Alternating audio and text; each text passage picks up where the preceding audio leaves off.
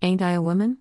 Was the title of a speech given by the American abolitionist and women's rights activist Sojourner Truth at a women's rights convention in 1851. Not only did Truth fight on behalf of women, but she also fought for the rights of African Americans. In her biography, Nell Irvin Painter wrote, "At a time when most Americans thought of slaves as male and women as white, Truth embodied a fact that still bears repeating: among the blacks are women, among the women, there are blacks." Truth was born into slavery but managed to escape, after which she set about improving lives for black people. Her determination won her a place in the 100 most significant Americans of all time listed by the Smithsonian Magazine in 2014.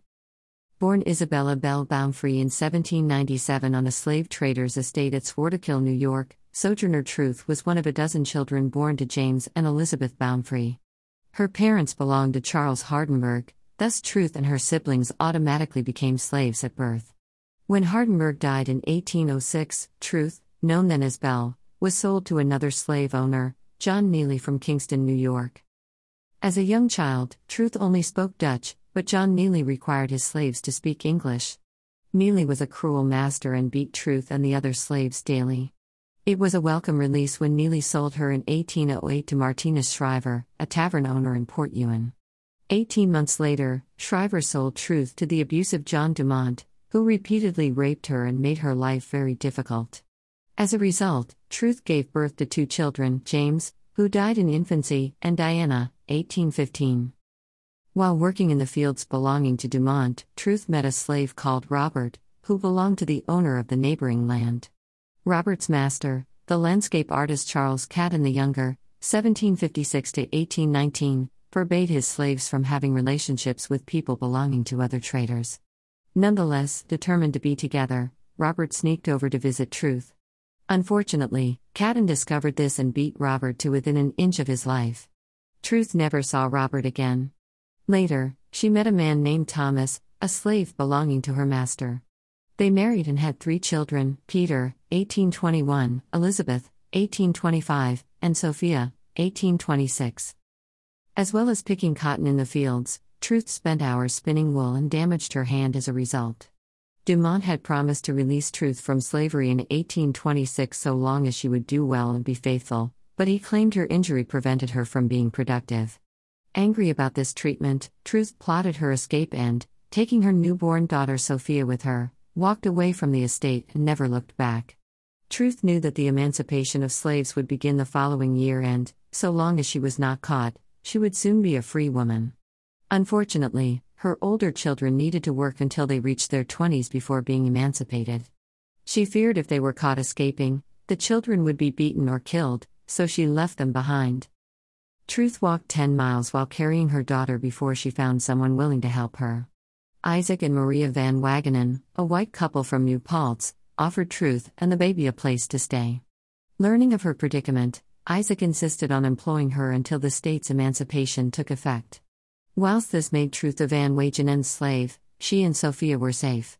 Grateful for the protection, Truth became a devout Christian. After living with the Van Wagenens for some time, Truth learned that Dumont had illegally sold her eldest son Peter to a slave owner in Alabama. With the Van Wagenens' help, Truth took the traders to court where, after a lengthy battle, 7-year-old Peter was returned to his mother. Never before had a black woman gone to court against a white man and won. In 1829, Truth moved to New York City with Peter and Sophia, where she found work as a housekeeper for a Christian evangelist, Elijah Pearson, 1786 to 1834. Her boss often preached about God's powers and, after his wife died in 1830, attempted to raise her from the dead. Despite failing to resurrect his wife, Pearson began referring to himself as Elijah the Tishbite, believing he was the biblical prophet and a miracle worker reborn. Through Pearson, Truth met and worked as the housekeeper for Robert Matthews, 1788 to 1841, known as the prophet Matthias. Matthews believed he was the resurrected Matthias from the New Testament who replaced the apostle Judas in the Acts of the Apostles. While working for Matthews, Pearson died from poisoning. Both Matthews and Truth were arrested but later acquitted of the murder. Truth's life took a turning point in the 1840s, beginning with the possible death of her son. Peter worked on a whaling ship called the Zone of Nantucket. When the ship returned to port in 1842, Peter was not on board. She never heard from him again. In 1843, Truth joined the Methodist Church and officially changed her name to Sojourner Truth.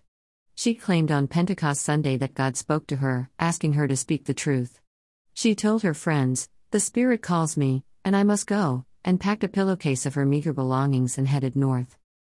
While traveling through New York, Truth joined Millerite Adventist groups who followed the teachings of Baptist minister William Miller, 1782–1849. Miller strongly believed Jesus would reappear before the end of 1843. He studied the Bible carefully and based his calculations on verse 14 of the 8th chapter of Daniel, which said, "Unto 2,300 days, then shall the sanctuary be cleansed." Miller assumed this cleansing referred to the events written about in the book of Revelation.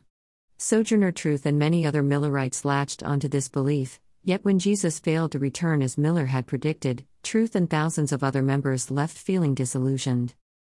In 1844, Truth traveled to Massachusetts, where she joined the Northampton Association of Education and Industry. The organization supported women's rights and religious freedom, which appealed to Truth. Most importantly, it was set up by a group of abolitionists. The organization set up a commune looking after livestock and ran a sawmill and a silk factory. While living there, Truth helped in the laundry department and met several people who had also grown up in slavery, most notably the abolitionist Frederick Douglass, 1817–95. She also befriended the abolitionist William Lloyd Garrison, 1805–79. With their encouragement, Truth gave her first anti-slavery speech. The Northampton Association of Education and Industry disbanded in 1846, and Truth found work as a housekeeper for George Benson, 1808–79, the brother-in-law of William Lloyd Garrison. Around this time, she began writing her memoirs, which Garrison published in 1850 with the title The Narrative of Sojourner Truth, a Northern Slave. The book offers a glimpse into the world of slavery in northern states of America, which, unlike the southern states, remains largely undocumented. Truth recounted her separation from her family and the years spent traveling as a preacher. She also described her aims to counsel former slaves and end the struggles for racial and sexual equality. Following the publication of her book, Sojourner Truth purchased her first home for $300 in Florence, Massachusetts. Growing in fame for her preaching talents, Truth was invited to speak at the first National Women's Rights Convention later that year. The meeting aimed to secure for woman political, legal, and social equality with man until her proper sphere is determined by what alone should determine it, her powers and capacities, strengthened and refined by an education in accordance with her nature. The convention was attended by over 900 women and men, both white and black. Truth's friends, Douglass and Garrison, spoke on behalf of women, as did several other abolitionists and suffragists. News of the National Women's Rights Convention reached the United Kingdom and inspired British women to petition for women's suffrage and present it to the House of Lords. In 1851, female philosopher Harriet Taylor Mill, 1807–58, the wife of John Stuart Mill, 1806–73, wrote The Enfranchisement of Women. Later that year, Harriet Martineau, the first female sociologist, wrote to the organizers of the convention, saying, "I hope you are aware of the interest excited in this country by that convention, the strongest proof of which is the appearance of an article on the subject in the Westminster Review. I am not without hope that this article will materially strengthen your hands, and I am sure it cannot but cheer your hearts." In May 1851, Sojourner Truth attended the Ohio Women's Rights Convention in Akron, Ohio, organized by Hannah Tracy, 1815–96, and Frances Dana Barker Gage, 1808–84. While there, Truth realized that many feminists and suffragists fought for the rights of white women and did not take into account the difficulties black people faced. This prompted Truth to stand up and give her most famous speech, now known as Ain't I a Woman? Since the oration was unplanned, Truth did not have any written notes about the matter, and historians rely on accounts and transcripts by those in attendance, which contain many differences. Yet, they all agree that Truth demanded equal human rights for all women, both white and black. She spoke about her life as a former enslaved woman and combined her call for women's rights with abolitionism. The term "Ain't I a Woman" stems from the phrase "Am I not a man and a brother?", which British abolitionists coined during the 18th century. In the early 19th century, feminist abolitionists rewrote the phrase to read, "Am I not a woman and a sister?" It is likely Truth came across this saying in the American abolitionist newspaper Genius of Universal Emancipation, where it was printed alongside an image of a female slave. Alternatively, Truth may have heard speeches given by the African American campaigner Maria W. Stewart, 1803-79, who frequently used the term. Truth's speech inspired many people, and both the New York Tribune and the Liberator provided the general gist of Truth's words a few days later. One attendee, Reverend Marius Robinson, printed a transcript of the speech in the Anti-Slavery Bugle, but it did not feature the phrase, "Ain't I a woman?" 12 years after the event, Frances Dana Barker Gage printed another version of the transcript, which she likely embellished with ideas of her own. Gage frequently repeated the phrase, which in turn became the name of the speech. Gage also made Truth sound like a Southern slave, but Truth was born in New York and spoke Dutch for much of her childhood, so she never picked up Southern nuances. Robinson quoted Truth as saying, "I have as much muscle as any man, and can do as much work as any man. I have plowed and reaped and husked and chopped and mowed, and can any man do more than that?" Gage, on the other hand, wrote, "And ain't I a woman? Look at me. Look at my arm. I have plowed and planted and gathered into barns, and no man could head me. And ain't I a woman? I could work as much and eat as much as a man, when I could get it, and bear to lash as well. And ain't I a woman? I have borne 13 children, and seen 'em most all sold off to slavery, and when I cried out with my mother's grief, none but Jesus heard me. And ain't I a woman?" Not only did Gage indicate a dialect that Truth did not use, but she also claimed Truth had 13 children, whereas official records suggest she only had 5. Nonetheless, the speech is celebrated and often quoted as an example of Black feminism. Over the following 10 years, Truth continued to speak at meetings of feminists and abolitionists. She frequently referred to biblical characters, particularly Esther, to emphasize why women deserve the same rights as men. Truth used her experiences to demonstrate the unfair treatment of both women and slaves. When Black women like Truth spoke of rights, they mixed their ideas with challenges to slavery and racism. Truth told her own stories, ones that suggested that a women's movement might take another direction, one that championed the broad interests of all humanity. Martha Jones, 2020.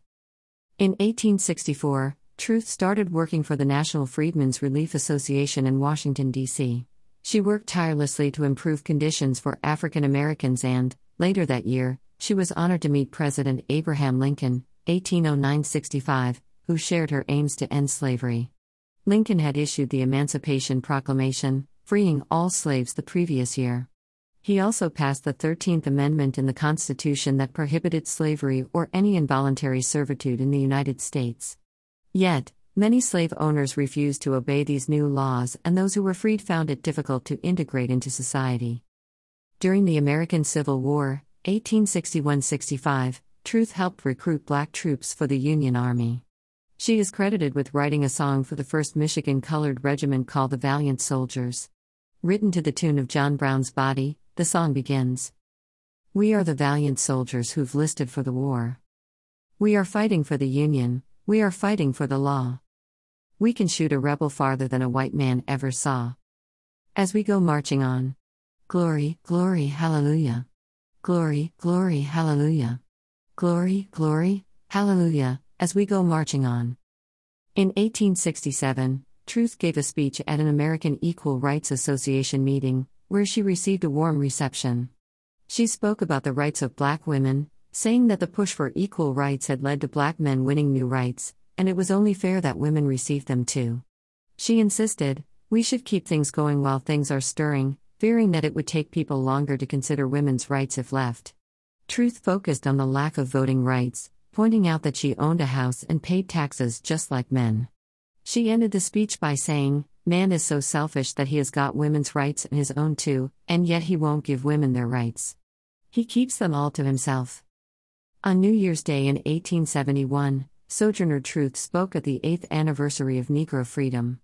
She talked about her own life, particularly her early years when she often questioned God why He had not given her good masters. She admitted to hating white people, but after escaping from slavery, Truth said she met her final master, Jesus Christ, who taught her to love everyone. She regularly prayed for the emancipation of slaves and felt it her duty to help out as much as she could.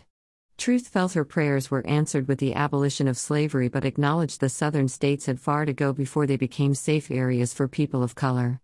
Later that year, Truth spoke at the second annual convention of the American Woman Suffrage Association, arguing that women deserved the right to vote for the benefit of the whole creation, not only the women, but all the men on the face of the earth, for they were the mother of them. In her later years, Sojourner Truth was cared for by her daughters, Elizabeth and Sophia. She had at least 2 grandchildren, James and Sammy, who lived with her in Michigan during the 1860s. In 1867, Truth moved to Battle Creek, Michigan, where she lived for the rest of her life. In 1883, a reporter interviewed Truth for the Grand Rapids Eagle, noting that her face was drawn and emaciated and she was apparently suffering great pain. Her eyes were very bright and mind alert, although it was difficult for her to talk. Sojourner Truth passed away a few days later, in the early hours of 26 November 1883, at age 86. Her funeral took place 3 days after her death at the Congregational Presbyterian Church, which almost 1,000 people attended. Frederick Douglass provided a eulogy, noting all her hard work and achievements. Venerable for age, distinguished for insight into human nature, remarkable for independence and courageous self-assertion, devoted to the welfare of her race, she has been for the last 40 years an object of respect and admiration to social reformers everywhere. Since her death, many memorials and statues have been erected in memory of Sojourner Truth across the United States. Near her home in Battle Creek, a stone memorial was placed in Memorial Park in 1935. To mark the centenary of her birth, a 12-foot-tall bronze statue of Sojourner Truth was also added to the park. In Ohio, a stone marks the spot where Truth gave her "Ain't I a Woman?" speech. There are also sculptures in California and Massachusetts that celebrate the former slave. New York State contains the most memorials to Sojourner Truth. A life-size terracotta statue at the Women's Rights National Historical Park Visitors Center celebrates the 150th anniversary of the Seneca Falls Women's Rights Convention, and a bronze statue of Sojourner Truth as an 11-year-old girl stands in Port Ewan, where she worked as a slave.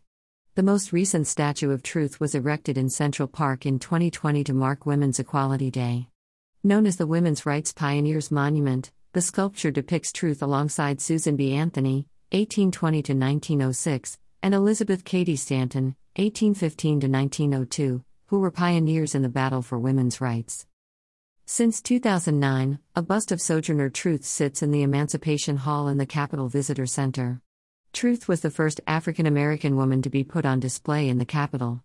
Designed by Black Canadian sculptor Artis Lane, born 1927, the statue depicts Truth wearing her signature cap and shawl. Several schools and libraries are named after Sojourner Truth, such as the Sojourner Truth Library at the New Paltz State University of New York. In 1969, a political group called the Sojourner Truth Organization was established to represent the left-wing Black people of America.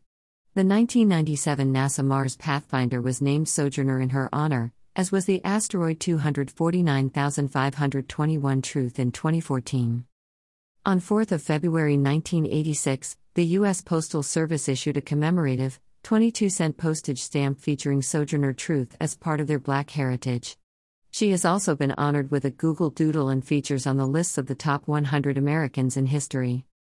Sojourner Truth did not have an easy childhood. She grew up hating white people, but through her strong Christian faith, she learned to love everyone equally. Truth witnessed the injustices of the world firsthand, both by being an African American and by being a woman. She believed that just as Jesus loves every one of us, all humans, no matter their color or gender, should receive the same rights. While campaigning for the end of slavery and equal rights for Black people, Truth also wanted women, including white women, to live on the same terms as men. Some civil rights activists caused trouble by implying Black lives mattered more than white, but Sojourner Truth made it clear that all lives mattered. Despite everything she went through, Truth wanted everyone to live in harmony. If only there were more people like Sojourner Truth in the world today. My blogs are now available to listen to as podcasts on the following platforms: Anchor, Breaker, Google Podcasts, Pocket Casts, and Spotify. If you would like to support my blog, become a Patreon from #5/m or buy me a coffee for £3. Thank you.